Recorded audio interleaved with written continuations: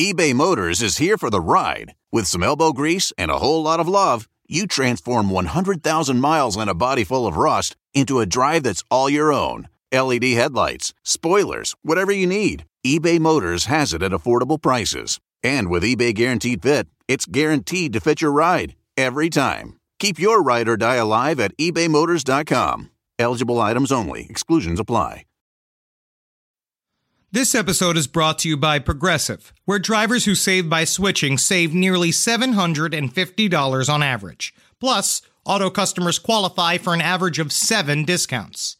Quote now at Progressive.com to see if you could save. Progressive Casualty Insurance Company and Affiliates. National average 12-month savings of $744 by new customers surveyed who saved with Progressive between June 2022 and May of 2023. Potential savings will vary. Discounts not available in all states and situations. Hey there, dudes and dudettes. Time to wax up your boards and go catch the big wave over at the LPN Beach Blanket Bingo. One night only at the Balboa Theater in San Diego, October 20th. Come and check out all of the cool cats and the crazy dogs at LPN. Every show in the entire network, each one pulsating and grinding in front of you for your entertainment pleasure. We're all gonna catch the big kahuna, and I'm talking about that big greasy guy. I'm talking about a wave. Ew, it's seaweed! It's seaweed! Just so you know, it's gonna be inside of a theater, so any physical wetness you experience is your own personal body heat or the sweat of one of the performers. Come and check it out. I'm certain if there's a podcast flavor you need on your tongue, we got the spoon for it. Beach Blanket Bingo, baby. Come on, girls, let's dance. There's no place to escape to. This is the last podcast. On the left. That's when the cannibalism started. What was that?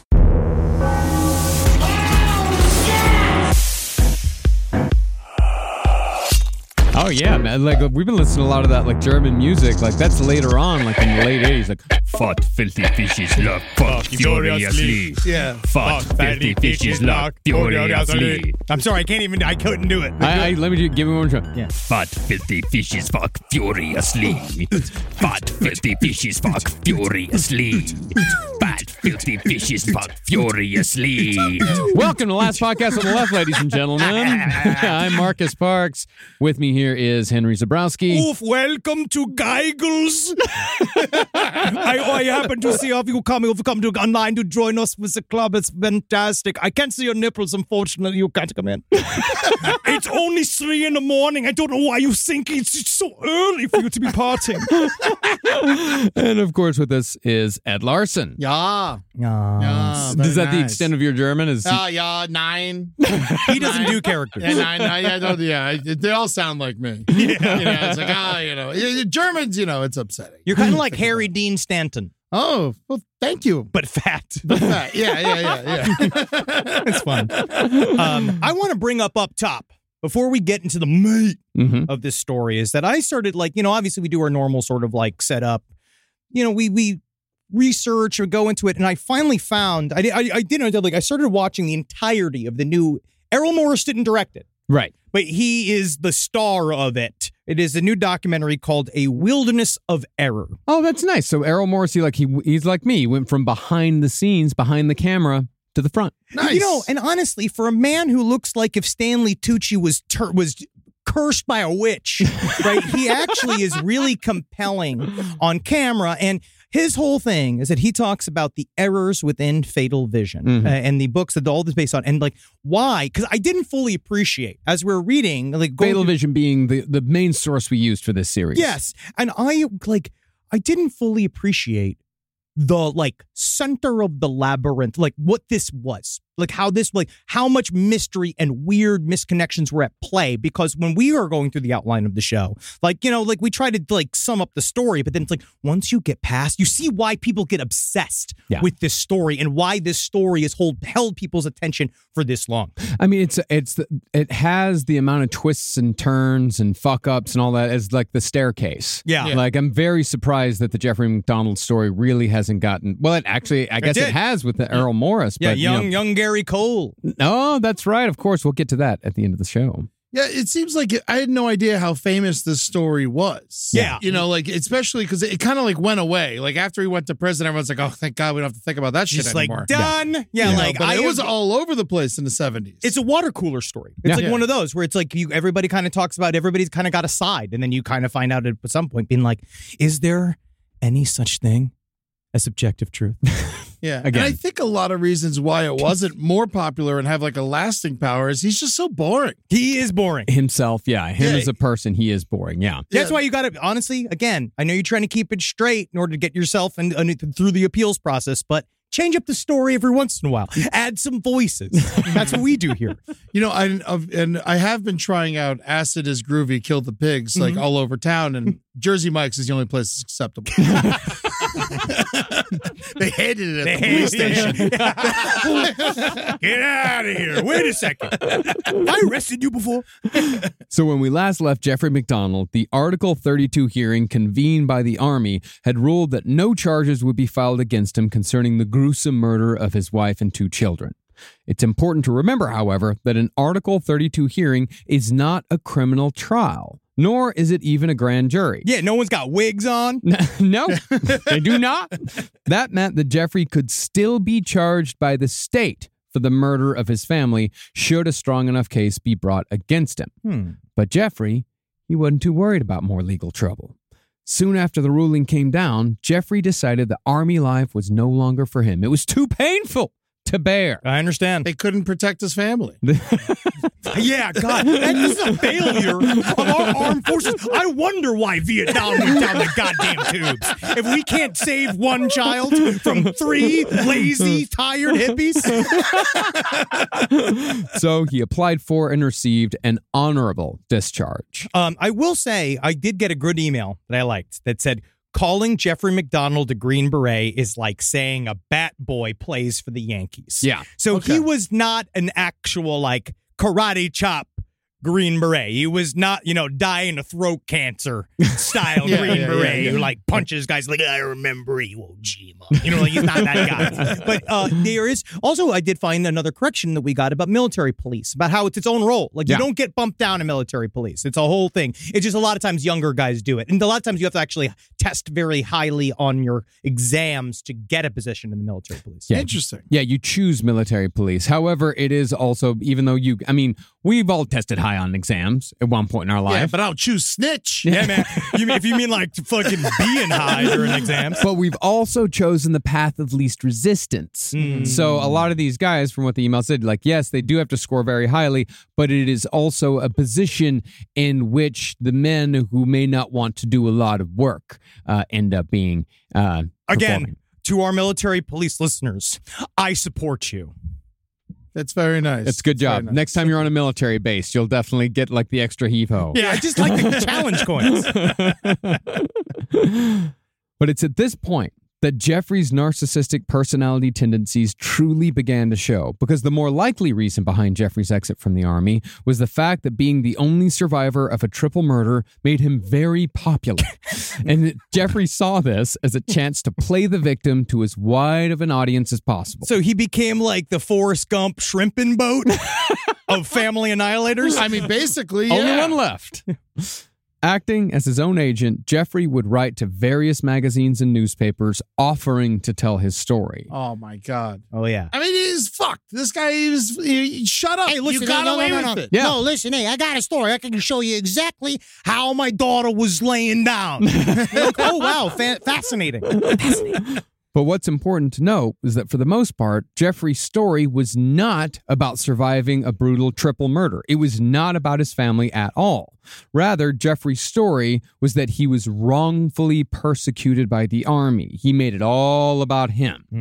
That's what I didn't like about the Sully movie. You know, the movie about, Sully, like half of it was just about the trial and how he got off of the trial. And they were like, oh, isn't it fucked up that there was a trial? It's like, he crashed a plane. There needs to be a trial. Well, you want it to be more about the geese? Yeah. That would be incredible. Like Lee Harvey Oswald Goose, who's sitting there writing his manifesto, being like, these fucking planes, they all think they're fucking birds. And he's just he's sitting up here and he ties the kamikaze headband and just being like, I'm going to take these fat fucking sky pigs down. Now, Jeffrey did contact local papers in North Carolina as well as the Los Angeles Times. But interestingly, he also contacted Esquire, which, if you'll remember, was the magazine that inspired Jeffrey's false claim that a Manson-like cult had invaded his house and murdered his whole family. I got to tell you what, Esquire, honestly, without you, none of this would have been possible. It is just amazing. I just got to thank God, Esquire magazine, and these two family murdering hands. Yeah. I think I need to contact Better Homes and Gardens. How to clean up a crime scene. Honestly, it's not bad. But perhaps the most bizarre and visible media appearance occurred on a late-night talk show hosted by the highly underrated Dick Cavett. Me and I were talking about this the other day. Unbelievable interviewer. It's Forrest Gump. I know. I also remember, I did watch, I remember one time, it was like the night after Woodstock, where you had it was like all the hippies were there, and they were like hanging around. He's like, so tell me, you cats, what's it like to be a rock and roller lifestyle? See, you still got mud on your shoes. And it's like, they're all sitting down, smoking cigarettes. They're on the floor and stuff. That was back before hippies fucking ruined every single thing. Yeah. Yep. They all turned into shit. But I got a bunch of Dick Cavett DVDs we should watch sometime. I'd love to come over and watch a bunch of Dick Cavett DVDs. It sounds incredible. Do you want to do like Rails? And then we'll toss on the Dick Cavett DVDs. We'll do some mescaline. I'll probably just have tea. Yeah. I'll join you. I'll bring over my Earl Grey blend. You guys, really we are not into. 65 years old yet. We should go to I want to be ready for when I am. I know. Yeah. Earl Grey tea, hot. Years later, Cavett would describe being chilled by Jeffrey's glib tone during the interview, saying that specifically his affect was all wrong. That was the word that Dick Cavett used, was affect. He was making jokes. Yeah. Cavett approached the subject with sympathy and gravity, but MacDonald answered his questions with a tone, in Cavett's words, like he was fucking Bob Hope. Yeah. Like affable, relaxed. He played the tragedy for laughs to the audience, saying that he was watching a late night talk show the night of the murders. When you're performing and doing comedy and you give that like signal to the audience, like joke, laugh. No, I'm not a hack. No, I've never done anything like that. I don't mug. Yeah. I never mug. But yeah. He gave that signal. And they did laugh. Uncomfortably, but they laughed. But after Cavett asked Jeffrey to describe the night of the murders, if it wasn't too painful, this is what Jeffrey said. I can skim through it briefly. To get deep into it does produce a lot of emotion on my part. Yeah. And MacDonald then claimed that he sustained 23 wounds in the attack, saying, quote, some of which they were potentially fatal. I could have died very easily. I was in an intensive care unit for several days, and I had surgery. I had chest tubes in my chest. I can't believe how strong I was. Honestly, and that's how I knew how weak my family was. Yeah. Did you know that I punctured my own lung with a scalpel? And he gives me boing. Now, what's so foolish about this claim is that it was so easy to disprove. Jeffrey didn't sustain anywhere near 23 wounds during the attack, and he didn't come anywhere close to death. I mean, it was barely a minor inconvenience. He would have gotten worse injuries from getting into a fender bender in his car. Yes. But it was that hubris, that need to be seen as the victim in all of this, that would lead to Jeffrey's inevitable downfall. If we look at narcissistic personalities, however, we know they're extraordinarily talented at distorting reality. So it is quite possible that Jeffrey came to convince himself that something close to his story actually happened. Well, the thing I keep hearing, especially from Errol Morris and other people, people who talk about this case, which is, you hear it a lot in family annihilation stories, which is being like, there's no way that man who loved his kids would have ever killed his children. Like what's the motivation? Always, right? Like in every crime story, you're trying to figure out when you're doing a police investigation, you're trying to figure out why. Because, at the very end, that helps you kind of point to who did it, like who could be around the person who did it, blah, blah, blah. But the thing about a lot of family annihilations is that there is no real reason why. Like there are certain factors, but as we talked about last time, be a fucking man and leave. Yeah. Like, get a bus ticket, go someplace else. Like, there's so many ways to not do this thing, obviously. No, and so now we know a lot more.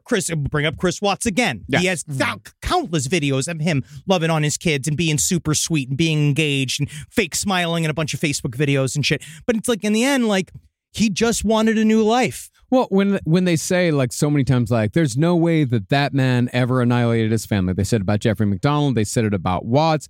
What those people don't realize is that they knew a person that did not exist. They knew they met a fake guy. Yeah, that person was wearing a mask in those videos when they were talking to their in-laws and they were talking to their friends. They were wearing a fucking mask. You had no idea who that person was. You really sometimes that is the ultimate issue with stuff like that, especially if you're close. Is that you don't fucking you don't know anybody. Yeah. Anytime an entire family Eddie, I don't is know murdered. you. Eddie, I don't fucking know you, man. I'm coming for you. Well, hey, honestly, I appreciate the heads up. But anytime an entire family is murdered and the father is there and he's fine, he did it. It's like every single time. Like, you're either the worst pussy on earth or you did it. Yeah. Again, but I also will say motivation is important. Yeah. So I understand why, like, if there is no motivation, it is extremely confusing and you can see why he's totally innocent. So I see more of the mud in this week, but I'm still kind of firmly on the Jeffrey MacDonald's guilty. I mean, the motivation is he fucking popped his wife too hard. And she was like probably convulsing or some shit. And he's like, oh, fuck, now I got to kill everybody. Yeah. Or I'm going to go to jail. You never got to, though. Yeah. Again, you don't got to. You just go like, she fell on my bat. Like, just like say something else. But at the very least, Jeffrey's narcissistic personality disorder guaranteed that he would never take responsibility for his crimes ever. Still to this day saying, nope, I didn't do it. Now, after the Article 32 hearing concluded, Jeffrey MacDonald and his lawyer, Bernie Siegel, launched what can only be described as a publicity campaign maligning the military bureaucracy, saying that they'd put a grieving husband through needless torture while the real killers ran rampant. I've never heard that before. I've never heard that. But then he did try to go get him, right? Isn't that true? Well, we'll get to that here in a second. Well, probably so they could keep the story straight and control the entire narrative themselves, Jeffrey and his lawyer told Jeffrey's father-in-law, Freddie Kassab, to stay out of it, asking him to not participate in further interviews to assure that Jeffrey's interests were, quote-unquote, protected. Yes. Yeah. Now, this set off a tiny little alarm in Kassab's head, the first of many. He also thought it was suspicious that Jeffrey was so eager to relive such a horrific night over and over again with the press. And remember, this interest is brought on by Jeffrey MacDonald's behavior. Yeah. Like, what he is doing is, like, according to that documentary kind of really put the timeline, is that Freddie was like, he said, we talked to him in the first episode, was being like, honestly, if I had another daughter, I'd want her to marry Jeffrey. You know what I mean? Like, he loved Jeffrey, and they were there for him. And it was the Dick Cavett interview. Yeah. Where they sat and he watched him, and it was when he was making a laugh. He was making all the laughs and doing all the shit. Mm-hmm. He should have been broken. Yeah. He should have been a puddle of a man. It's just the thing. It's also, again, you can't tell someone how they're supposed to react, but every normal person on earth doesn't talk to another human again as long as they live if their family's murdered by a bunch of hippies. Or you just don't go on Dick Cavett and make a bunch of jokes about it. Yeah, and to that point, it seemed to Freddie that Jeffrey was far more interested in doing interviews than in finding the real killers. Mm-hmm. Most of all, though, Freddie found it strange that the Army didn't pick up the investigation concerning his stepdaughters and granddaughter's murders after charges weren't brought against Jeffrey. But what Freddie didn't know was that the Army realized that there was no point in further investigation because they'd taken their shot and they'd fucking missed. Yeah. And any other attempt to find the real killers would have been a waste of time and resources. They'd rather go away than look like fucking idiots. Yes. I mean, it's a part of it. Yeah. But there were two goddamn detectives who wouldn't let it go. But we'll get to them later. And so Freddie Kassab decided that if the Army wasn't going to look into it and Jeffrey wasn't going to look into it, Freddy was going to do it himself. I love it. He just this guy got. He's got time. intense. He's got retired. time. His daughter's dead. You know, Yeah. his grandkids are dead. He's got nothing to do. Yeah. To begin with, Kassab went to Washington, D.C. and delivered 500 copies of an 11-page letter to Congress, requesting a proper investigation apart from the Article 32 hearing to find and prosecute whoever was behind the murders. Now, after Jeffrey recognized that it would be very bad for him if his father-in-law looked into the case himself, he came up with a cinematic story that he hoped would satiate Freddy Kassab's curiosity. MacDonald told his father-in-law that he'd gotten together with a bunch of other Green Berets and they'd tracked down one of the 4 intruders. After torturing him for information, they then killed him. And as MacDonald put it, that guy's 6 feet under. It depends on what your theology is, actually, because some people might say he's 1,000 feet above. But we looked into it. And the terminology that he used, which I thought he was just like, he's like, 1 down, 3 to go. Good God. You know, and they're like, him like smoking and pretending. Meanwhile, like, he was barely a Green Beret. He was just in the department. He was a doctor. Yeah. Wouldn't it be great if he went to prison for that fake murder? No. I'd be like, as you can see, this smiling cat was murdered by Jeffrey MacDonald. Yeah, and Jeffrey then emphasized that the brave Green Berets were on the trail of the other 3, and they'd take care of it the Green Beret way, without all that liberal, namby-pamby due process nonsense. Yeah. Now, Freddy sort of said, he's like, all right. Like, he didn't really believe him. But after he saw Jeffrey on the Dick Cavett show, he changed his mind completely about his former son-in-law. See, what Freddy noticed most was that Jeffrey made no call to help find the real killers during the interview. No plea to call the authorities if anyone had any information that might lead to their arrest. Even the fucking Ramseys always remember to do that. Oh, yeah. And it's really like, it shows a lot about himself. Yes. Because, again, it was all just about, like, this is being done to me. Everything's being done to me. Can you believe this tragedy? He didn't bring up the kids. He didn't bring up his wife. He didn't bring up fucking anything. Yeah. Kassab was also flabbergasted by Jeffrey's claim that he'd suffered 23 stab wounds. Kassab knew this wasn't true because he'd visited MacDonald in the hospital right after the murders. He saw that Jeffrey had barely suffered a scratch. It was at this point that Kassab realized that the real killer had been sitting in front of him the whole time, lying from the word go and saying whatever it was that Freddy Kassab wanted to hear to make Jeffrey MacDonald not the killer. Oh, God, he fucking puked. Immediately. Well, it's like they showed in the documentary of him taking all the pictures down in the house, like all the wedding pictures, every single thing with them, and just like throwing them in a big fucking trash bag, like cutting them out of everything. And then he did it the old-fashioned Henry Zabrowski research way, which I do miss sometimes. I miss smoking and reading, but he'd just sit down with his 3 packs a day, a bottle of fucking scotch, and let the scotch do the reading. Well, soon, Kassab obtained a transcript from the interrogation that MacDonald had flubbed so badly and read all the inconsistencies that the CID investigators had pointed out once Jeffrey gave them enough rope to hang himself with. Kassab then requested and received the full investigation that had been conducted by the Army. Again, even with the mistakes, Kassab found that the version of events that he'd been presented by his son-in-law had been a total fabrication, and that the story that he'd been wrongfully persecuted had been a bald-faced, narcissistic lie. It was at that point that Kassab realized that the person he thought he'd been close with all these years, the person that he'd prized as a son-in-law, the person he'd defended in court, did not exist at all. At least not in this form, because especially when he realized that he was having affairs. He was having multiple affairs. We'll talk about all that. We'll get into all that shit. And so Kassab began working directly with the authorities, reviewing reports and making notes where he could provide more accurate information and where he could sharpen certain details.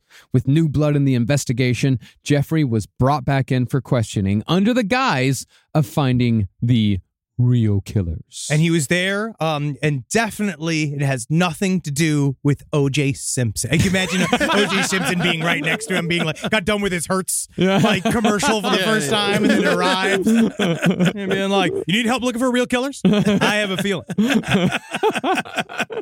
Well, specifically, the cops wanted to ask him about Helena Stokely, the burnout hippie that we mentioned at the end of the last episode.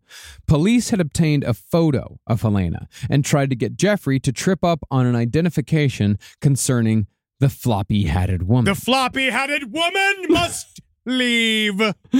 Jeffrey, of course, stayed slippery. He said, quote, I probably sound like I'm avoiding the issue, but not from the photograph. I can't do that. There are a number of reasons. Assuming she was there, the conditions and the shortness of my being there, right? She was least likely for me to be able to identify. I would say that out of the four I saw, the four people of this, she's the least likely. You know, I know I was seeing blonde hair. You know, for instance, it really does. When you look at the face, I would say not from this, right? The nose looks really prominent here. It looks like you would remember the nose right away, you know, if you saw it. I just had the impression that I was looking at a much smaller, narrower nose. It's very bulbous. It looks very prominent, but I get a weird feeling. I get an uncomfortable feeling looking at her face. I just don't know. I feel bad for this woman. Just everybody's roasting her. Yeah, it has a huge nose. The thing is She's that obviously crazy. Also in this documentary, Helena Stokely is constantly talked as, her face looked like it had been gathering years, 5 years at a bunch. You know what I mean? Like, Jesus Christ. You mean like, she had a lot of miles on her. Yeah. You know? 25 going on 80. Rise from your grave. My sister is the best gift giver I've ever met of any person. It's Jackie Zabrowski. She shops all year thinking about her family and friends and puts little things aside for their birthdays and Christmases. I have no idea how she does it. I don't know how she do it. But guess what? She always wins Mother's Day, but not this year. I'm coming back. Ready to win Mother's Day and cement your reputation as the best gift giver in the family? I'm taking the crown.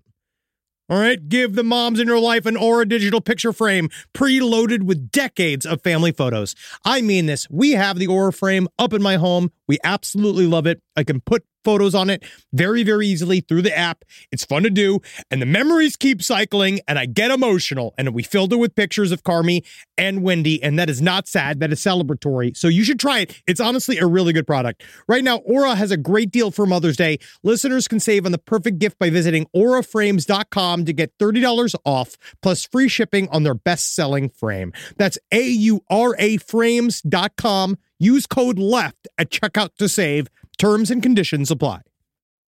No matter what kind of work you do, how you communicate is key. All those emails, reports, and presentations are equally important to the collaboration needed to get things done. And Grammarly can help. Grammarly is your AI writing partner to help you communicate more effectively and efficiently so you can make a bigger impact at work. And isn't that what matters most? Better writing means a stronger impact. And Grammarly works across 500,000 apps and websites. You can't escape it. Like the ever-pervasive octopus of malice that is the NSA. Grammarly is watching your every move, making sure that you're doing it right.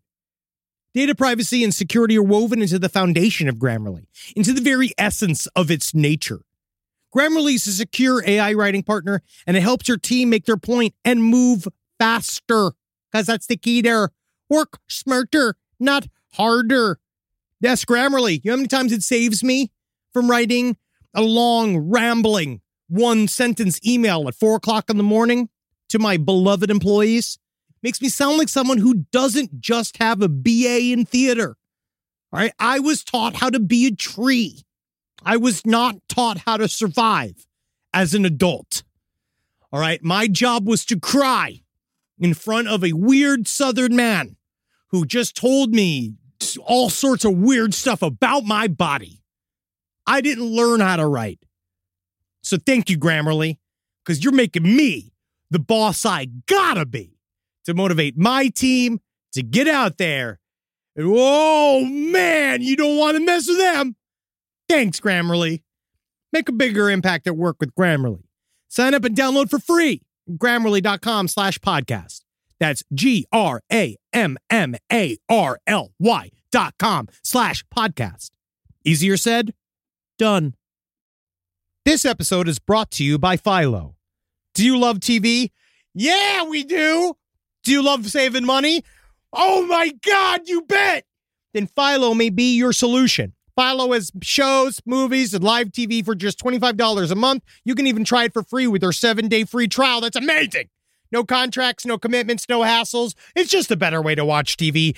Get with it, people. Philo has an unlimited DVR for 1 year. Save all your favorite shows so you can watch on your own schedule. Philo allows for multiple profiles and multiple streams, meaning that your children or significant other can't ruin your queue. Never miss a minute of shows like, RuPaul's Drag Race. You're going to watch it. You're going to love it. You're going to get involved with it, and it's an extravaganza. You're going to love it. With Philo, you can start watching in seconds for less money and less hassle. Try it yourself with your 7-day free trial. Sign up today at philo.tv/left.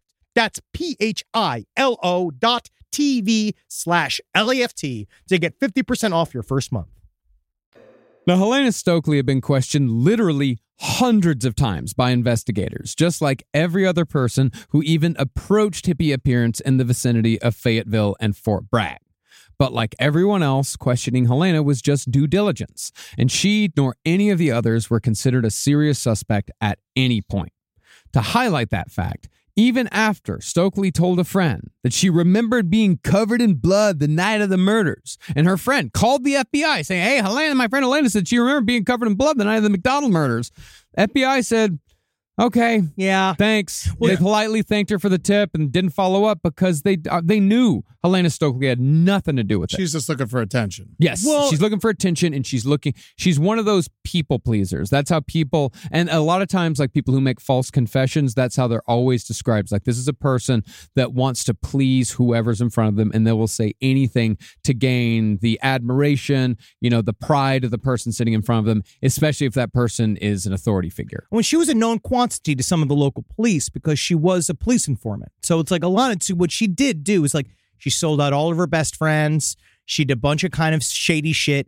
This entire story is about unreliable people. Yeah. It's like there are all of these people you cannot really pin down. And like, especially her, because she was already kind of in and out. Like, she did tell her best friend and roommate, like, she did say, her roommate said, like, she borrowed a blonde wig and a floppy hat. And there was like all this kind of like weird mystery inside of the Helena Stokely story. That's kind of really where a Wilderness of Error is really like in on, Errol Morris is really concerned with the Helena Stokely story, which I do understand, because it's the thing, like, why does she keep popping up? Why does she confess, recant, confess, recant? Like, I don't know. At the very end, she kind of just said, I was sort of like kind of already involved in the police, so everyone was kind of being like, hey, don't be around this story anymore, you're unreliable. But then again, she's unreliable. So who fucking knows? I just don't believe that she had 3 friends.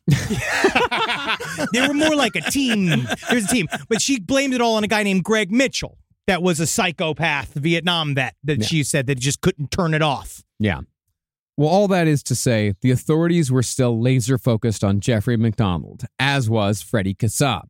Freddie soon flew to Fayetteville and met with the CID investigators who still wanted to help take MacDonald down. 2 guys named Jack Pruitt and Peter Kearns. Peter Kearns! Mustering up an incredible amount of strength, Kassab went to 544 Castle Drive with the 2 investigators to recreate MacDonald's steps according to his testimony in the very unit where his stepdaughter and grandchildren had been killed. And imagining a man that is very similar to Mushnick from Little Shop of Horrors. Oh, is that what he looks like? Oh, yeah, he's a fun guy. He looks like what I hope to be. You know what I mean? Yeah. Pinky ring, got a good amount of chains. He's a Long Island guy. He's from Long Island. He looks good. But it's like imagining this like 50-year-old Long Island bejeweled man doing a full-on Eddie Murphy style act out of the entire scenario must have been kind of fun. I mean, I hope they filmed it. I mean, that's good content. They had to have, yeah.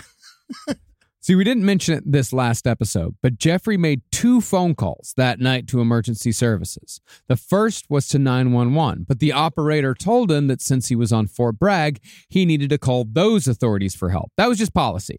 But Jeffrey claimed that in between the first call and the second call, which occurred 2 minutes later, there are records, he looked outside for the intruders, checked on his wounds in the bathroom, and washed his hands. Because remember, there was no blood on either phone. He said he then checked the pulses on 3 bodies that were all soaked in blood. He claimed to have attempted mouth-to-mouth resuscitation on his wife. He claimed to have crawled to the kitchen, washed his hands again, then finally called the MPs with his weak performative message. And this all was supposedly done in 2 minutes. I mean, that's ridiculous. When I have a heart attack in front of you guys. Okay, cool, good. Mouth to mouth for at least 3 to 4 minutes. I'll be there, man. Yeah, press it. Yeah. I'll make sure that your chest is good and crushed by the end of the process just to make sure you're dead. I don't want to do that, too. I don't know how to do it. It's interesting because you could see he left blood all over the sink, right? They know he had blood over the sink. They had blood in the kitchen outside where the surgical gloves were, right? But where he went and found it. But they don't have any, in between, there's no blood. Also, when he started doing they asked a bunch of weird questions, right? Like, the lights were off in the room when the kids were in there lying dead. So you mean to tell me, so he'd go in, they're just kind of human things. So he would turn the light on, do mouth-to-mouth resuscitations on the kids. First of all, then they were still found laying on their sides. Why are they not on their backs? So then he'd leave. He'd shut the light off to go back and forth between all these things and then turn the light on and turn the light off to go back in. Is that what he's doing? And then with the wife, they said the same thing. When he was doing the mouth-to-mouth, he said, I can't do it because the wind is coming out of her chest, blah, blah, blah. She had no chest wounds. So that's another weird ass, why are you saying that then? Because that's not real either. Yeah, and there's also the fact that the room was dark when he was supposedly woken up, and they tried out. It's like, okay, let's see what it looks like in here when all the lights are turned off. And there's no way that he could have identified 4 assailants with the amount of detail that he identified them in a near pitch dark room. And that's the thing, is that Kassab and the investigators, they were suspicious about this flurry of activity, especially considering the claims that Jeffrey was making about his own state of health at this time, 23 stab wounds. And so they attempted to run through those steps between the 2 phone calls several times and found that it was physically impossible to do so in just 2 minutes. Maybe it's because they're not the fastest man within 10 feet. You. I can fucking rip through a crime scene.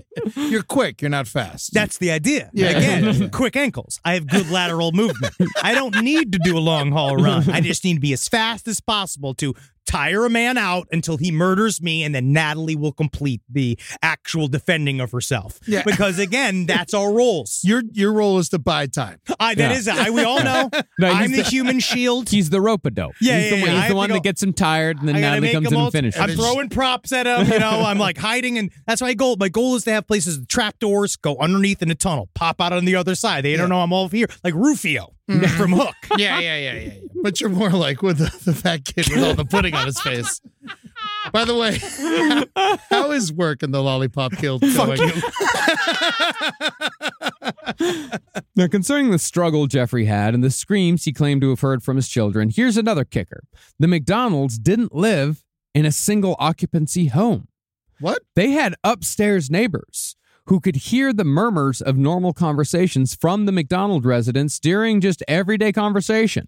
So it would have been impossible for the supposed struggles and screams to have gone unnoticed that night. Different entrance, though, right? Yeah, probably, different entrance. I imagine. Yeah, I would imagine so. I don't know the full layout of the house, but I do know that they had upstairs neighbors. You can't get away with this shit with upstairs neighbors. I mean, unless you live in New York City where you are trained to ignore screams. Yes. You hear screams and you hear stuff and you just kind of live in your own bubble because we're living in these apartments that have super thin walls. You hear every word that everybody says and you just learn that you have to, it's the cause of omerta.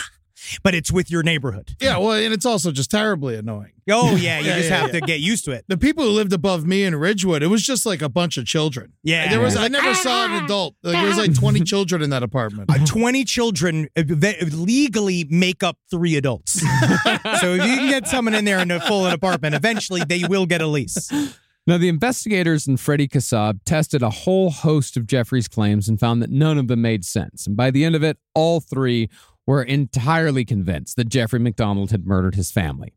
But since MacDonald was now a civilian, it was now in the hands of the Justice Department, meaning that CID investigators Pruitt and Kearns couldn't bring the charges back to the military authorities.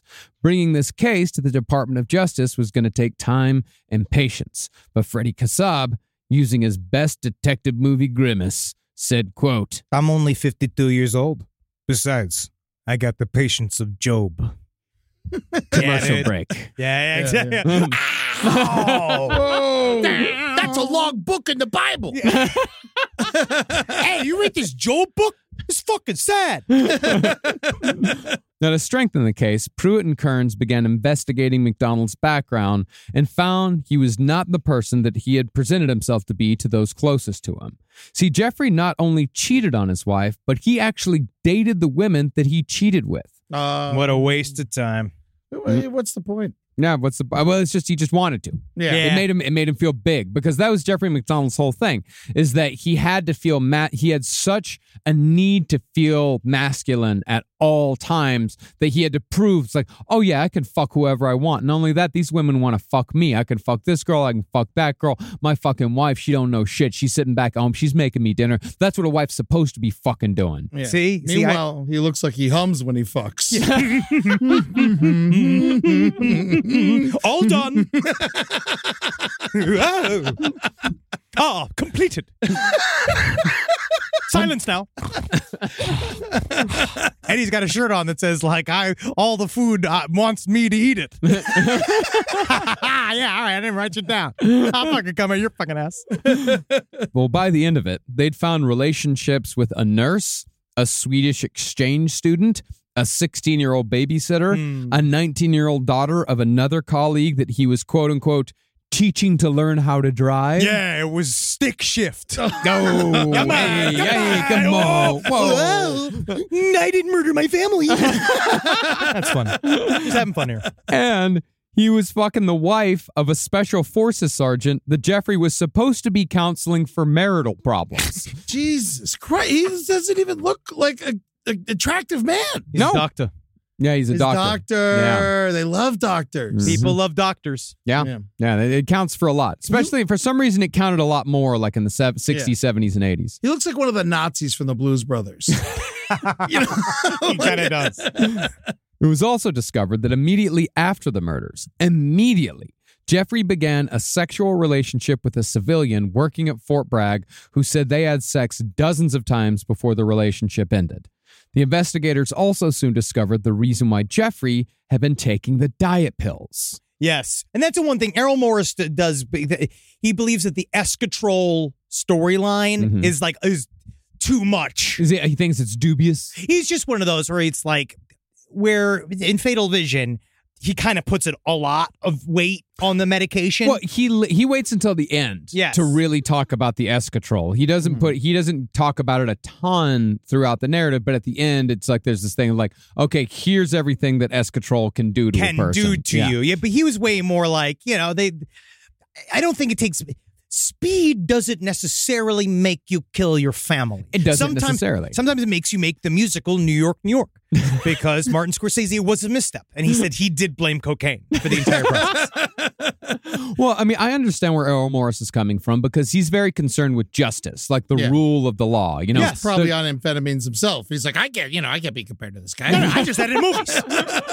No, this is a guy who had like him and Werner Herzog like dared each other to go dig up Ed Gein's grave. God, I love that. I love Errol Morris though. Yeah, I love Errol Morris. Like Gates of Heaven, that movie is incredible. Oh yeah, he's unbelievable. Check out everything. Yeah, everything. But he's very much, of the opinion of there's right, there's wrong, and there's the law. And we'll get later to the trial, but he's also very much a believer in like the constitutional fact that every American is deserving of a fair trial. A fair trial. Yeah, there's a baseline. The baseline is you can walk in there, and no matter what anybody said you've done or that you could exonerate yourself if the evidence is there. That's the mark of a good documentarian. Yes, of course. And I see true objectivity, and we're not objective here. No. We're highly subjective. No, I'm going to use the word speculation a lot today. Yes. And I see what he's saying. Like, because the amphetamines, the escatrol, we are speculating when we're talking about that. Yes. We don't know for sure. We are speculating. We are extrapolating from the facts. But, of course, that wouldn't necessarily hold up in a court of law. Yeah, we're speculating that he put the mean in amphetamine. Cute. Thank you. That's really cute. That's really cute. For this story, it's hard to write a cute joke. Yeah, it is. It is. It's like how you can't kill a child with kindness. Nope. No. Yeah. See, Jeffrey had joined the Fort Bragg boxing team and wanted to make weight, so he needed to drop pounds fast. Back before the murders, Jeffrey told his wife that he was doing so well, so quickly on this Fort Bragg boxing team that he was going to be sent to Russia to box the communists. One by one. I find the toilet paper line. I hit each one because I know they're weak because they got a shit. And they're waiting to get it, right? Then I go over to the canned chicken line. And I beat them up one by one because I know that they're hungry. And this is years before Rocky IV, by the way. The thing is like... Let me in there, Mickey. This, of course, was another lie and was most likely a cover for Jeffrey to spend an extended amount of time away from the family that he was beginning to resent even more after his wife's accidental pregnancy. Never forget, she was pregnant when he murdered her. That's right. Yeah. Oh, yeah. That one. I tried to forget it. Yeah. No, I ain't letting you. Was that he wasn't ever charged with that murder? No. You know what? People aren't always charged with the murder of a fetus. Really? Yeah. Interesting. Good to know. Good to know. Yeah, nice. We're all right. Another interesting clue as to why Jeffrey may have decided to annihilate his family came from the child psychology course his wife Colette was taking at the time of the murders. Investigators found her notes and found that she'd paid special attention to classes that focused on the development of narcissistic personalities. Colette wrote notes on how children respond and adapt to their environments, particularly how they can fall into denial and distortions of reality, which are two marks of a narcissistic personality. In other words, it seems as if puzzle pieces were starting to fall into place for Colette when it came to her husband's behavior over the years. He should have burned the house down. I mean, yeah, he really should have. Really good advice. Yeah. It's really important. You get rid of everything. Very, very good. But then, of course, there's the neighbors upstairs. That's the problem. They're gone now, too. He Yeah. wants to get away with it. Yeah, He's already killed fucking 4 people. Yeah, what does it matter? What's they're two going more? to smell the smoke. They're going to run out. Yeah. And if not, in for a penny, in for a pound. If you're gonna stick a fucking ice pick into your toddler's neck 9 times, what do you care about the people upstairs? Yeah, exactly. What is he trying to save the lamps? Yeah, he's not trying to get his security deposit back. When you put all this together, though, from Jeffrey's obvious lie about boxing in Russia to Colette's newfound understanding of what Jeffrey was really like behind the mask, it's possible that a confrontation may have resulted in a murderous snap reaction. Well, she definitely called her parents at some point and said, I guess it was like a couple weeks before the murder happened, and said, can we come up and stay with you? Yeah. And they said it's not a good time. And so she obviously they then... that fucking haunts Oh, you. yeah, the rest of their lives. But so something was going on, but they didn't want anybody to know. You got to remember, this is the height of go along to get along. Yeah. This is 1970. Like, this is before things started, like, breaking. It was still kind of like a hangover, a hippie culture that was mixed in with the 1950s. The hair, everybody looked like a fucking labradoodle. Yeah. Like, it was, all of the hair was bad, but that hair helped cover up a lot of crimes. Yeah, Because I think that people just thought, they wanted things to be copacetic, and they felt it was embarrassing for people to know their personal issues. Yeah. Often. I don't know. It seems like it's one of those things, especially within family units. Well, Colette was a little more open with it. Like, she would talk to people in her class, like, hey, there's something, like, they'd ask, like, hey, are you okay? Because they knew obviously something was going on at home. She's like, my husband's personality is changing. I don't know what to do about it. Yes. Or maybe it wasn't that his personality was changing. Maybe it was just that she was starting to see him for who he really was. Maybe. Just sick of him being an asshole. Time. Oh, yeah. But of course, all of this was only useful in building a psychological profile on Jeffrey, and that could, of course, only be used as speculation. Luckily for investigators, though, new avenues of forensic evidence were discovered. Inconsistencies were found in the ice pick holes of the pajama top. Those holes were neat where they should have been ragged. If you're fighting somebody and they're stabbing at you with an ice pick, they're not going to poke little neat holes. It's going to be rips. And there's a very famous scene in the movie that comes from the trial where they showed how those things could be made. So they did an act out, which again, that must be the funnest part about being a lawyer at all, like doing those act outs. Being like, remember when they did it with Gwyneth Paltrow with the ski incident? Oh yeah, when they would try to get her to get out. All of the other team was trying to get her to come out and be like, "Will you act out the scenario with us?" And she's like, they pay me $15 million to do that, so she wouldn't do it. Like, she literally wouldn't get out of her chair. But they wrapped a pajama top around their arms, and they had another guy with an ice pick in the middle of the trial stabbing at him with the ice pick, and he showed, number one, are there tears in it? But while he was fucking doing it, he stabbed the dude in the fucking arm during the representation. So you could see, like, he would have had some form of attack wound, some sort of defense wound. Yes, it's interesting. Yeah. Well, also, they found rips in the victim's clothing that were supposedly made by the dull knife. Those also should have been messy. They should have been ragged, but they were clean and they were sharp. Even more damning was Jeffrey's claim that he pulled a knife out of his wife's chest, which explained why his fingerprints were on the knife. It was soon proved that the knife had not been used to kill Colette, but had rather been used to murder Jeffrey's daughters. And how did they know? Because every single member of the MacDonald household had a different blood type.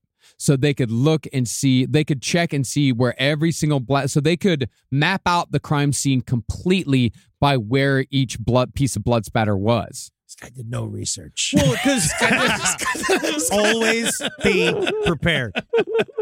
Well, it's interesting because that was kind of a coincidence, too, because at this time period, there's no DNA.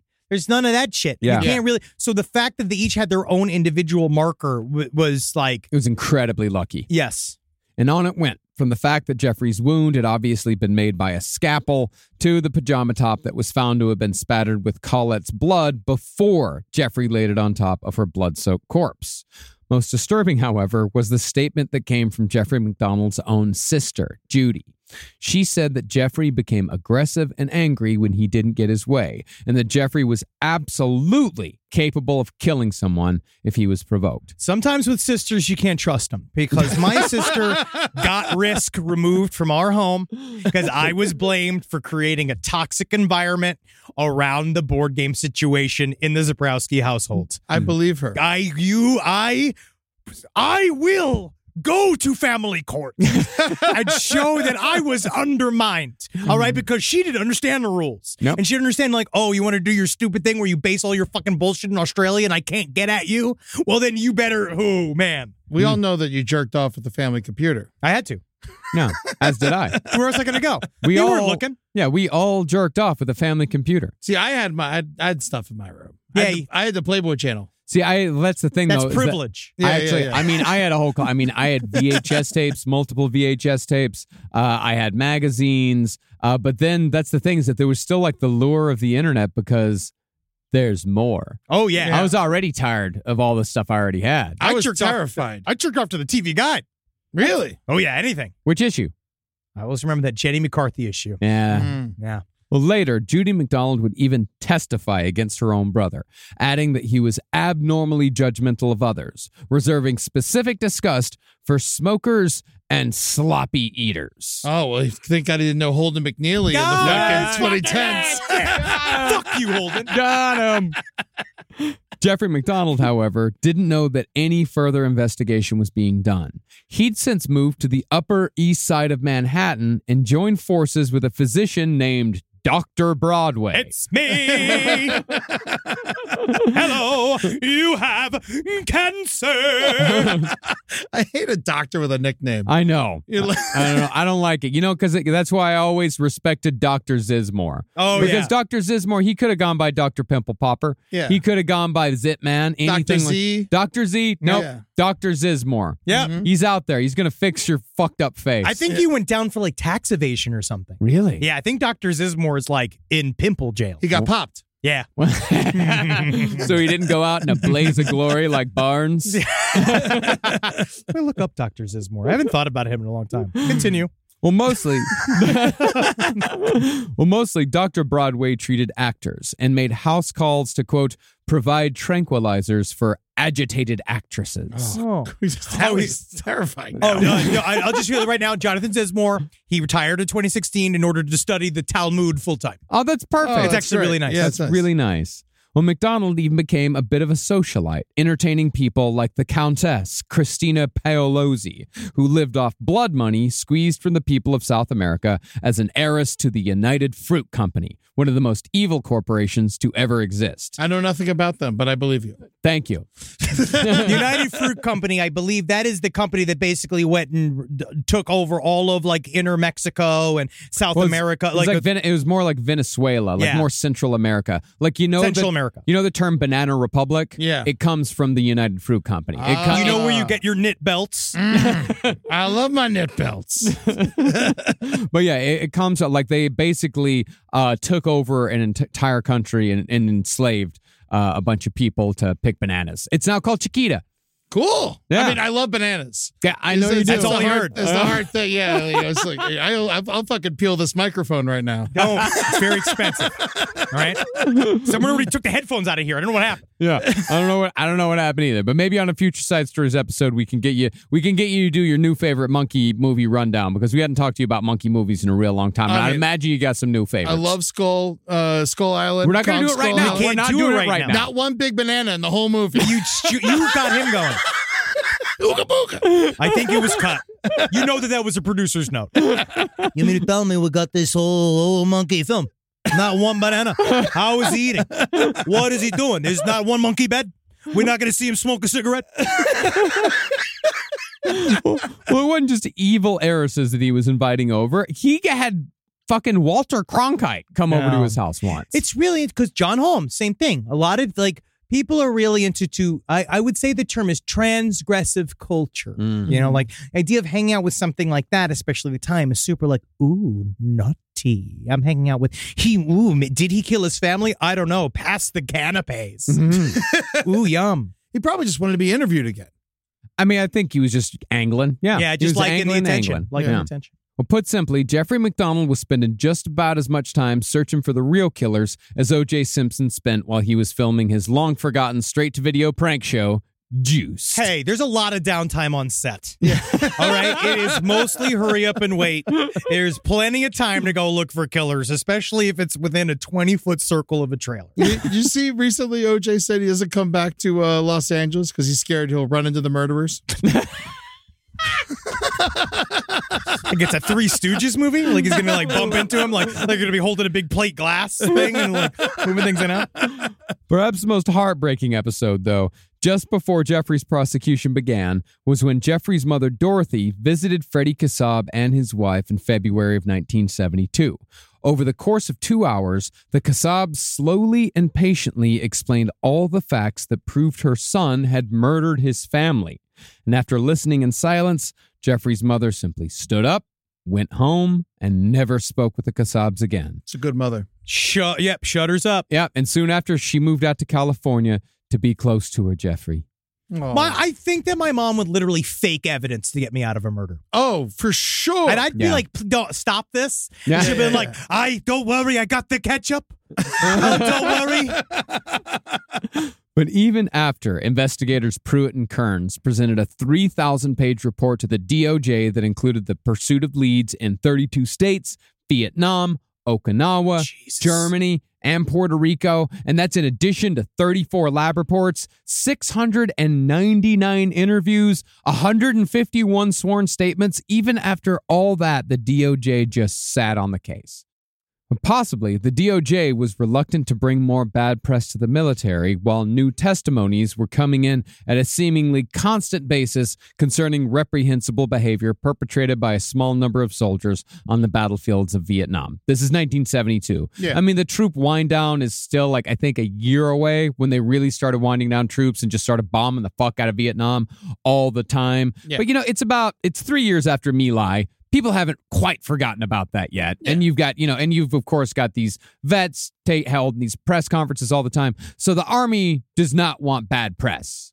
No. At all. They're fucking done with it. Well, I mean, they're already dealing with it because it's also the first time anyone's seeing televised evidence of war and seeing these things. So investigative reporters are showing these actual murders happen and corpses. They've never had this type of access before, or the ability to show what really goes on in a wartime. And so on one side, you have the kind of the jingoistic aspect of like, our boys are going to go out there and deal with it. And then you go actually see the evidence that it's this like extremely horribly complex, macabre horror show that we're all in the middle of. It was also extremely disorganized. Oh, it's just all, it was just, it won't good. Yeah. I mean, My Lai was filmed. Yeah. It's one of the worst like war crimes ever perpetrated by, the American military, and it was filmed, and the dudes were fine with it. That's how insane that type of shit was. And the second one was Avatar 2. Coming for you, Cameron. Well, finding no help in the DOJ, Kassab tried forcing their hand by going public with an extensive interview to Newsweek. After still no action was taken, Kassab leaked information explicitly making Jeffrey complicit in the murders to the New York Daily News.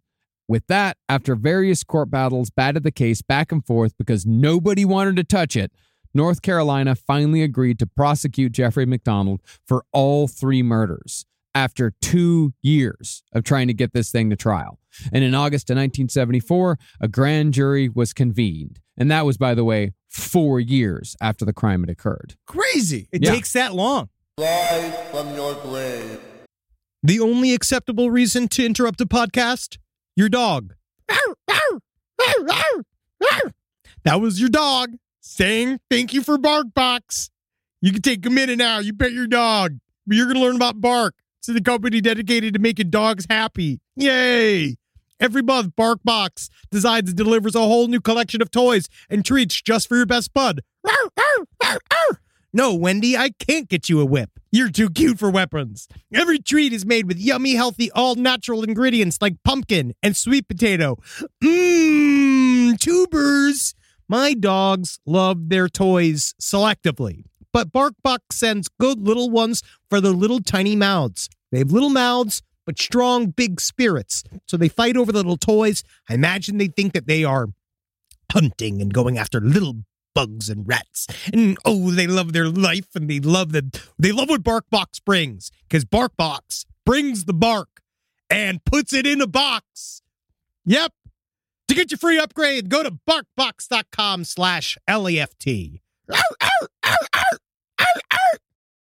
This show is sponsored by BetterHelp. It says here I have to talk about something I need to get off my chest, and I guess I can share it here.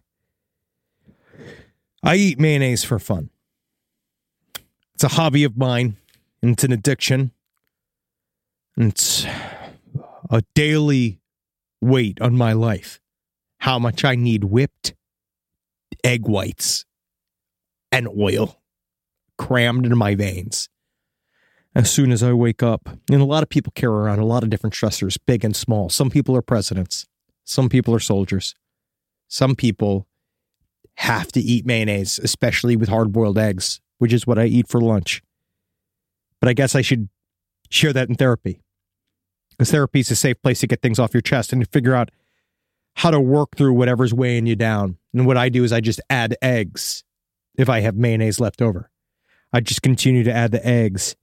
But if you're thinking of starting therapy, give BetterHelp a try. I hope they can help me. My God. I hope they can help me. Get it off your chest with BetterHelp. Visit BetterHelp.com/lastpod today to get 10% off your first month. That's BetterHelp. HELP.com/lastpod. Hey, did you know Fast Growing Trees is the biggest online nursery in the U.S. with more than 10,000 different kinds of plants and over 2 million happy customers in the U.S.? They have everything you could possibly want, like fruit trees, palm trees, evergreens, houseplants, and so much more. Whatever you're interested in, they have it for you. Find the perfect fit for your climate and space. That's one of my favorite things about it. Fast Growing Trees makes it easy to order online, and your plants are shipped directly to your door in 1 to 2 days. And along with their 30-day Alive and Thrive guarantee, they offer free plant consultation forever. Now, personally, I'm in the middle of re-landscaping my yard. I like to do it myself because I called up a landscaper to see how much it costs, and it was absolutely insane. Plus, I love dirt. I love getting my hands in the dirt, and I love planting things myself. And Fast Growing Trees has given me some wonderful plants that I can use. Like I got this Texas sage, it's purple. I've dug up a whole bunch of horrible bushes and shrubs up in front of my window and in front of my house and put some purple Texas sage up there, and it's going to thrive, and it's going to look real good. And I didn't even have to go to a nursery to buy it. It came to my house. Now, this spring, they have the best deals online, up to half off on select plants and other deals. And listeners to our show get an additional 15% off their first purchase when using the code LEFT at checkout. That's an additional 15% off at fastgrowingtrees.com using the code LEFT at checkout. Fastgrowingtrees.com, code LEFT. Offers valid for a limited time. Terms and conditions may apply. Now, Jeffrey did not do well during his grand jury testimony. While it seemed as if the Article 32 attorneys got knocked off balance by Bernie Siegel's stellar defense, the prosecution now had quite a bit more information on MacDonald, and they knew what was coming. Trying to show Jeffrey's more temperamental side, prosecutorial attorney Victor Warheide questioned... It's a great name. Yeah, Warheide. Warheide. You think they called him Warheide? Just Maybe. To, like, fuck with Yeah, him? then he just be like, you fucking, that's not my name. I prosecute you. I prosecute you. But if he was in the army, I bet they called him Warthog. Oh, sure, yeah. He questioned Jeffrey about his relationship with his in-laws. MacDonald, of course, said that they were out to get him because he was moving on with his life, calling Mildred Kassab bizarre and Freddie an alcoholic fanatic. But after Jeffrey's tense testimony, 75 more witnesses took the stand who tore MacDonald's story to pieces. The surgical resident at the emergency room where Jeffrey was treated said that he was not in shock at all that night, and his wounds were superficial, and the so-called punctured lung was made by a clean, small, sharp incision done in such a way so as to not permanently damage or even seriously harm the lung. And would you even fucking believe the guy didn't compliment me? Like how nice I had done that? Like, because seriously, it's difficult to do. I had just killed my children. I mean... Yeah, when's the last time you punctured your own lung? A neighbor then testified that she heard Colette and Jeffrey arguing the night of the murder. They said they heard Colette say something to the effect of, "What do you think I'm going to be doing while you're doing all this? Standing around here doing nothing?" Now, this is pure speculation on my part, but I think the argument was about Jeffrey's lie concerning the non-existent boxing trip to Russia. And Colette, using her newfound knowledge of narcissistic personalities, had finally had enough of his shit. Unless she found out something about an affair. Might have. Yeah, because there were several of them. Yes. So many of them. Next, the prosecution brought in a Fayetteville newspaper reporter who was apparently an expert on drug terminology, drug culture, and trip behavior. What's going on, cool cats? Yeah. How you guys, everybody, how low's it hanging? You catching my drift? I'm currently on acid. It's like his eyes are just two hypno spirals. He started by saying that he couldn't think of a single head, as they were called at the time. Okay. Yeah, they call themselves heads, these people who do acid. Yeah. He said they would never be, quote, so uncool as to say the sentence, acid is groovy. So you mean to tell me they had a fucking like a lit expert, like literally like They a did. fucking a trill expert come in and being like, no one says groovy anymore. Yeah.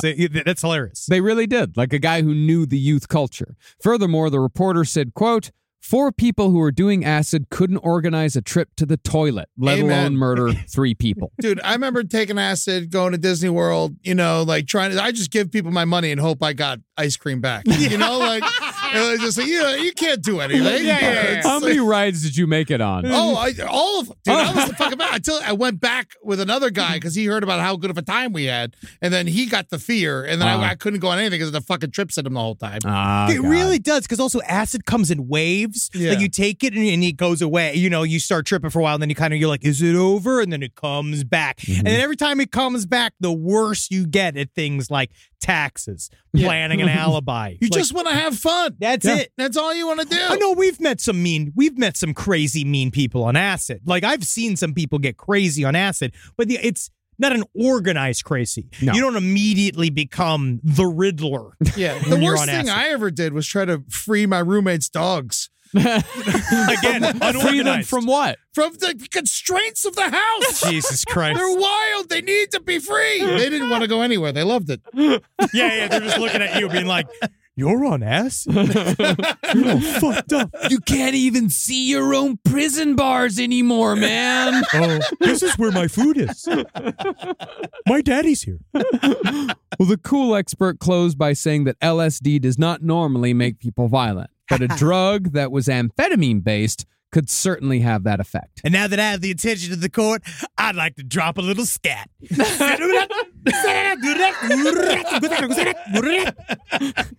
Wow.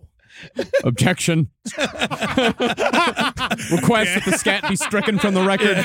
Do not bring those bongos in here. Can we actually read that back? The stenographer, skibbity dat, skibbity dat. It's a bad scat. He's doing bad scat. Skibbity, skibbity scat.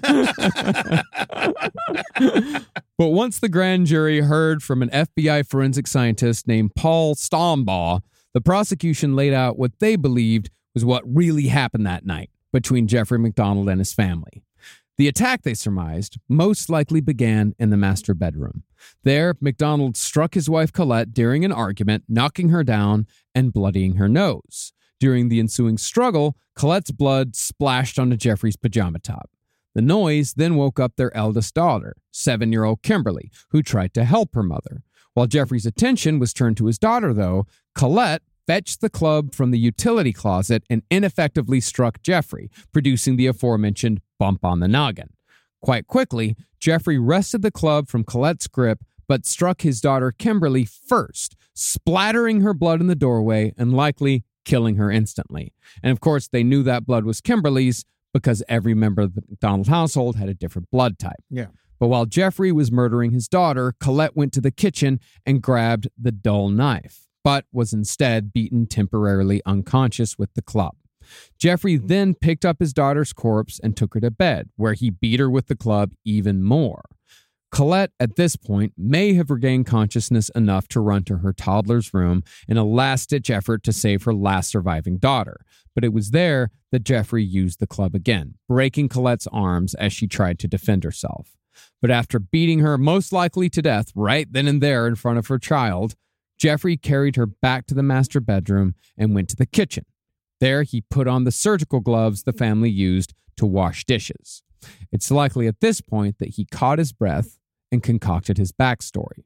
Still wearing surgical gloves, he wrote the word pig on the headboard, then removed the glove quickly, leaving behind the torn finger that we talked about in the last episode. Yes. Yeah. But in order to sell it, and I mean really sell it, Jeffrey realized that he had to be the only survivor. So he grabbed the ice pick and murdered his toddler last, then took the weapon to the other two corpses for good measure.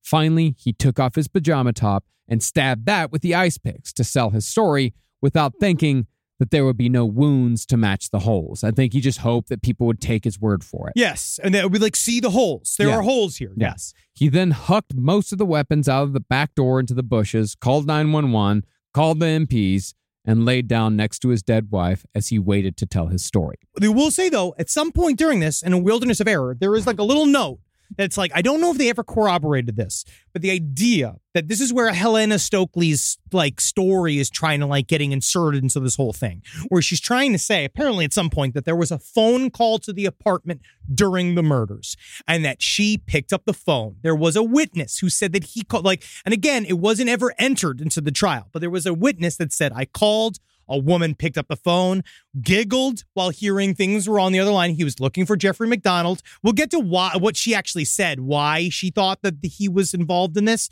But it's just this weird thing where it's like, then there was no, but we never really got a call record. We never found out if any of that was put into place. But then that's probably because there were some errors in the trial, but we'll get there. Yeah, we'll definitely get there. Well, after all that was laid out in court, Jeffrey MacDonald was brought back one more time at the end, so all the evidence could be laid out before him.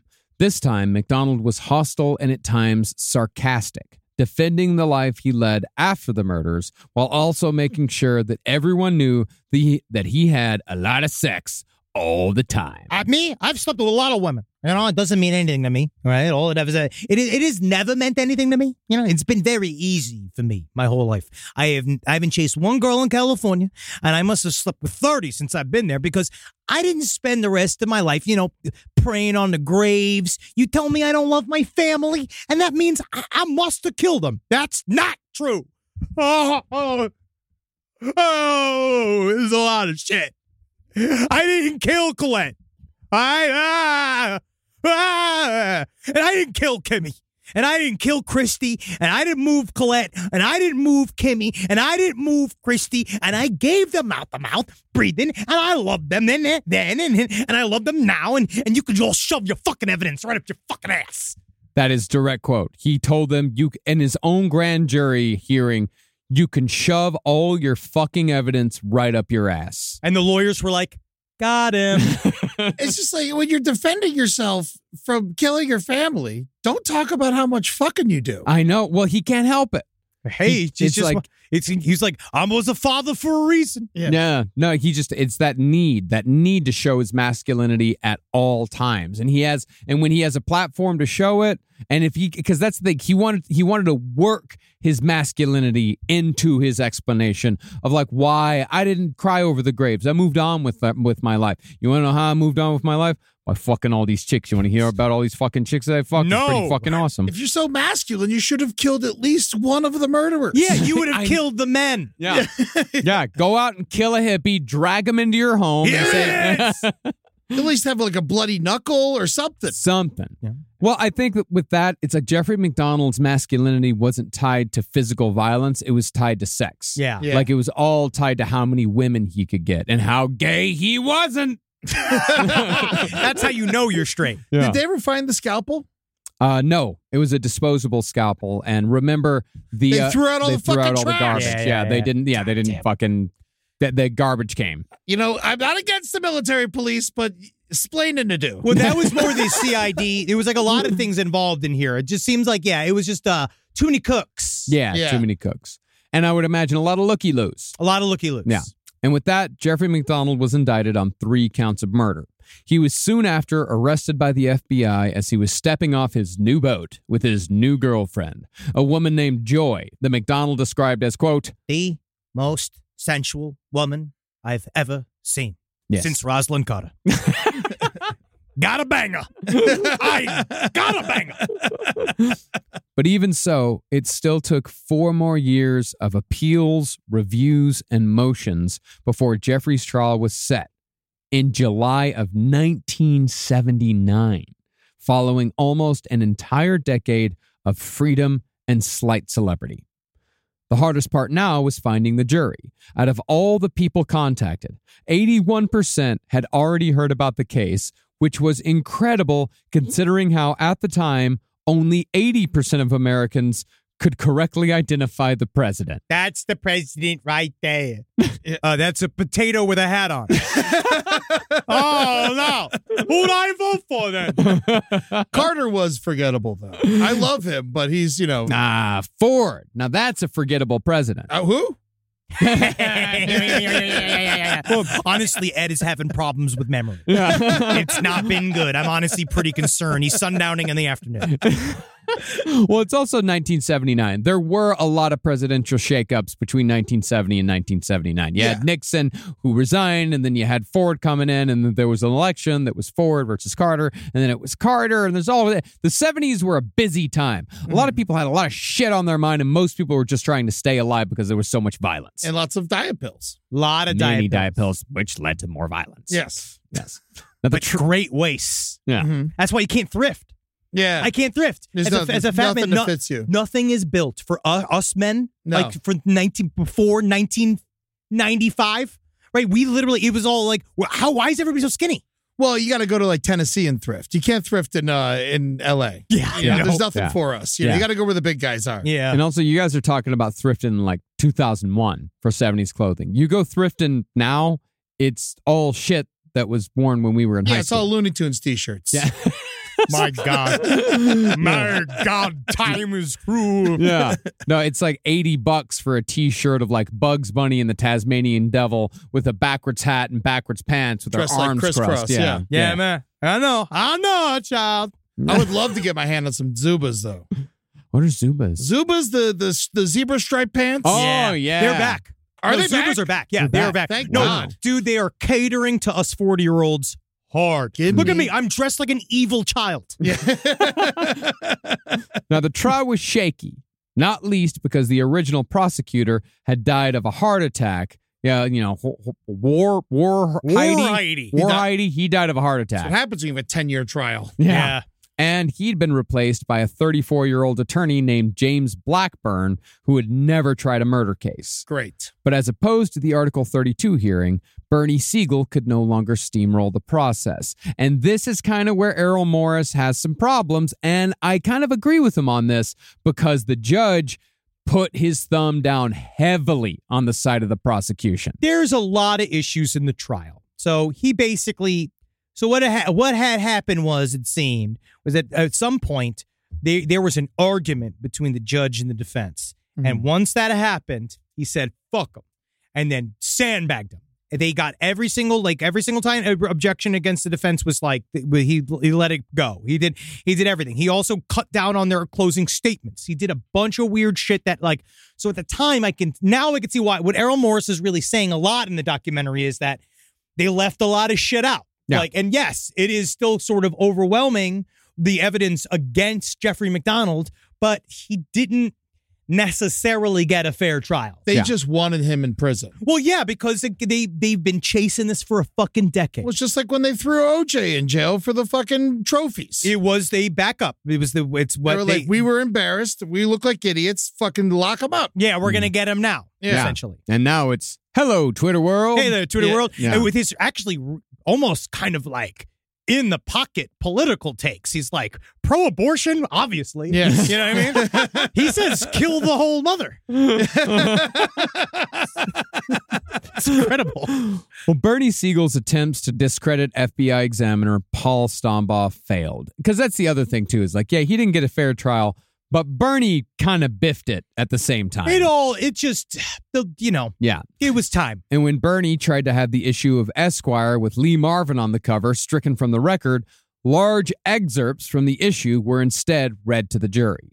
Likewise, a hypnosis session with Jeffrey that had been edited into a 90-minute tape was not allowed in court, even though it contained extremely detailed descriptions of each attacker down to the length of the floppy hat's brim. Oh, the length of the brim? Yes. 15 to 20 inches across, if you're wondering. Ooh, what's the girth? What is a football game? Well, because then he's showing, look how detailed this is. Yeah. Look how detailed my memories are. Mm-hmm. Yeah, but that's too big. It is too big of a hat. It's a big hat. That's a huge hat. A 20-inch brim is incredibly large. It's not a hat you wear to a murder. No, it's a hat you wear to Coachella. Yeah. Yeah. No. It's floppy. It's big, dumb, stupid floppy hat. Mm-hmm. Really, the only... Trust no bitch with no floppy hat, man. I have my own experiences with floppy hats. Whoa. What happened? Yeah. I'm not going to say. Okay. All right. No floppy hats. I like floppy hat. You're allowed. Bucket hats. You're fine. You're from I got a Publix one. It's really nice. Bucket hats aren't floppy hats. Technically, they're under a structured hat they really genre. Are. Mm. Are you talking about the ones that look like, they got the string underneath and stuff like that? And they're just too big. Yeah. What they're going to put on you when you're like the greeter at the nursing home. Can't wait. Hi. You bring fish? Let me check your pants. Well, really, the only new thing that the defense was allowed to bring to court was a guy named James Milne, who claimed to have seen the four intruders the night of the murders. Ultimately, though, that wasn't enough. What finally swayed the jurors were the interrogation tapes, in which Jeffrey came off as cocky, arrogant, petulant, and dishonest. And thank Christ for that, because much like the Casey Anthony case, some of the jurors were leaning towards innocent because they said that most of the prosecution's evidence was, quote, too confusing. Yeah. Yeah, because it's spun out of a bunch of weird lies. Yeah. Well, and it's both a sign of a good lawyer and a sign of a bad lawyer. Like, that's the kind of idea that you have to keep their attention. They were talking about the one thing that the judge was doing too was not taking any breaks. Yeah. So the jury was like falling asleep. They were sitting there because he just wanted to get this fucking done. Yeah. And of course, that's all, that's what happened in the Casey Anthony case is like once the jurors came out and they talked to the jurors, like one of them said like the defense told a better story. Cares? liars. Exactly. That's what it is. That's the whole point of a trial. Lies are great stories. Fiction is wonderful. But it can be very boring. Truth is boring a lot of the time.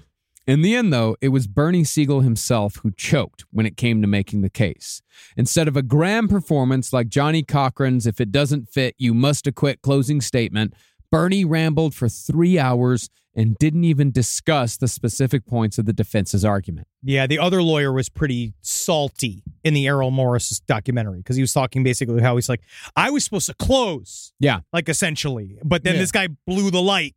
And then he just said, you've already wasted 3 hours and 10 minutes of your 3 hour and 15 minutes. And then the prosecution, they said, you know what? We'll give them 10 minutes of our time, which then make the prosecution look even better. Yeah. And then the last dude had to come out of a hole trying to do a big wrap up. And he was just, because he did a thing, he's like, they say it takes 20 minutes to save a human life. Let's see if I can do it in 10. Like, that was like his opening line. Oh, my God. Jeez. And so, after a 7-week trial, Jeffrey MacDonald was found guilty of second-degree murder in the deaths of Colette and Kimberly, while his youngest daughter's murder was deemed first-degree because the jury felt that it was a calculated act designed to support the cover story. Consequently, the judge sentenced MacDonald to 3 life terms in prison served consecutively, which is the harshest possible sentence under federal law. Now, incredibly, Jeffrey MacDonald was released on bail in 1980 after an appeals court decided that his constitutional right to a speedy trial had been violated because of the 2-year gap between the Army CID report in 1972 and the grand jury in 1974. The waters were further muddied by the return of Helena Stokely, who was now saying that her friends had murdered the MacDonald family because Jeffrey refused to supply methadone to a sex and drugs satanic cult unimaginatively titled the Black Cult. Oh, okay. When did someone finally shut her up? This is like the last, when she fucking died of hepatitis. Yeah. That was it. That's when they finally stopped bringing her back. Well, she had a lot of, it was just weird, right? Because that's, again, Errol Morris brings it up. She just keeps coming back and keeps coming back to the story. The way she positions this is she says that apparently Jeffrey MacDonald was a guy that was trying to shut down heroin use on Fort Bragg by making a petition that people that come in and out of Fort Bragg need to be checked for track marks. It was just like holding. I don't know if apparently that was a thing. Maybe. But I don't know. You know what I mean? Again, it's just muddy shit. Yeah. Well, she said that that cult was still active and they had committed 13 more murders since that night. Yep. And it was all in the basement of the World Trade Center, September 10th, 2001. Well, this is during of course, like when the satanic panic was just beginning. This was especially when satanic cults were like a big thing. Yeah. This is the whole Son of Sam shit, where people were saying that the Process Church, the final judgment, had been behind the Son of Sam murders. So, when people said the word satanic cult, certain assholes, certain idiots would listen. Yeah, they were ready to go. Yeah. And then remember, so between this, so they immediately were going to file appeal, and that's when Fatal Visions dropped. That's when the TV movie came out about his story. And so that kind of decimated anything that he would do after the fact, which then he would lament and scream about for the rest of his life. Yeah. Meanwhile, Jeffrey moved to California, bought a $200,000 condo at the Mammoth Mountain Ski Resort, and traded in his Maserati for a Jaguar. Where did he get all this money? I don't know. Doctor. Yeah, he's a doctor. I keep forgetting. Yeah. He's a doctor. 4 tongue depressors, you can make $100,000. But thankfully, 18 months after Jeffrey was released, the Supreme Court ruled that his right to a speedy trial had not been violated. Jeffrey was sent back to jail, where he suggested that if a biopic was ever made, he should be played by Robert Redford. Yeah. However, there was no biopic. There was a TV miniseries made. And Jeffrey was instead played by the fantastic Gary Cole, probably best known for the role of Bill Lumbergh in Office Space. And apparently, I'm going to need you to murder your wife. Let me see, get the TPS report in. Because if not, I'm going to murder your family. Oh, I love Gary Cole so much. He was the voice of Harvey Birdman and Harvey Birdman, Attorney at Law. Hell he was amazing in Veep. Gary Cole, incredible. He knocks it out of the park every time. I guarantee he lives in this neighborhood. I saw him at Ralph's. No shit. Really? Yeah. Oh my God. I didn't say anything though. No. Yeah, no, what are you well, gonna you say? can't say, hey. I know you. I know you. Do you know me? I'm still on the lookout for Henry Rollins. I know he shops at our Ralph's. You got to be careful, all right? Because he'll steal your fucking wife. Do you think people accidentally call him Gary Coleman? Oh, yeah. And he's just like, I'm sick of getting his mail. I'm sick of these threats. To this day, though, Jeffrey MacDonald, true to the narcissist nature, refuses to admit any sort of guilt, any sort of responsibility 52 years later. But Jeffrey MacDonald is done.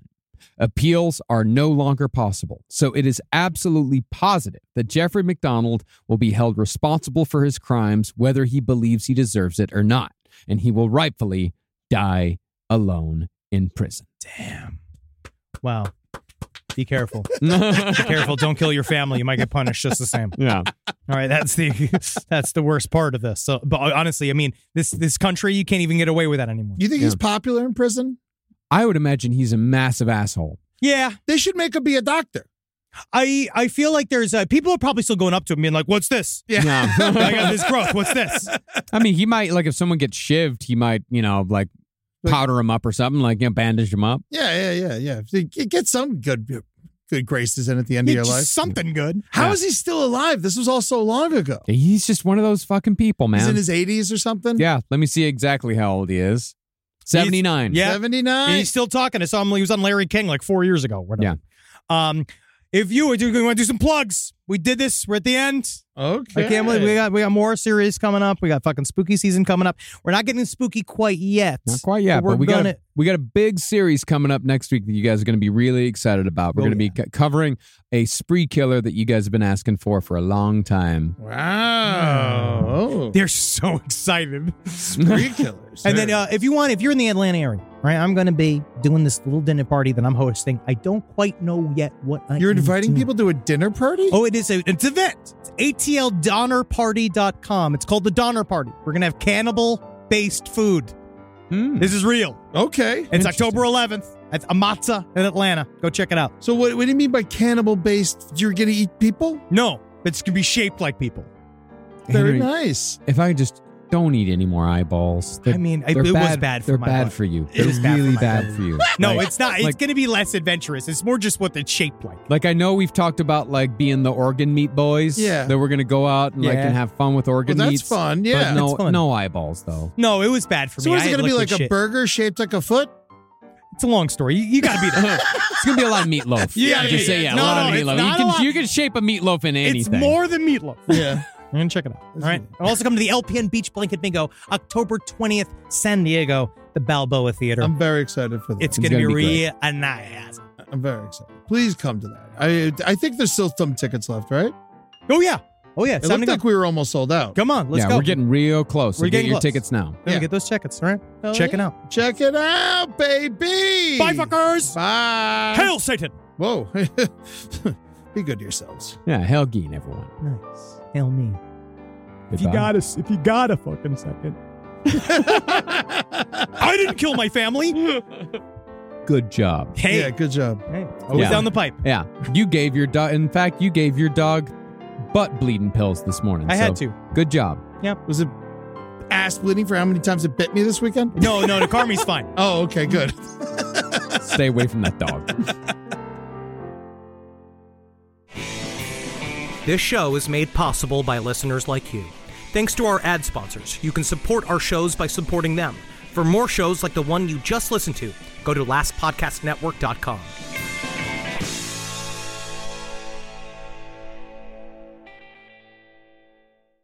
Every Stearns & Foster mattress is handcrafted with the finest materials for irresistible comfort every single night.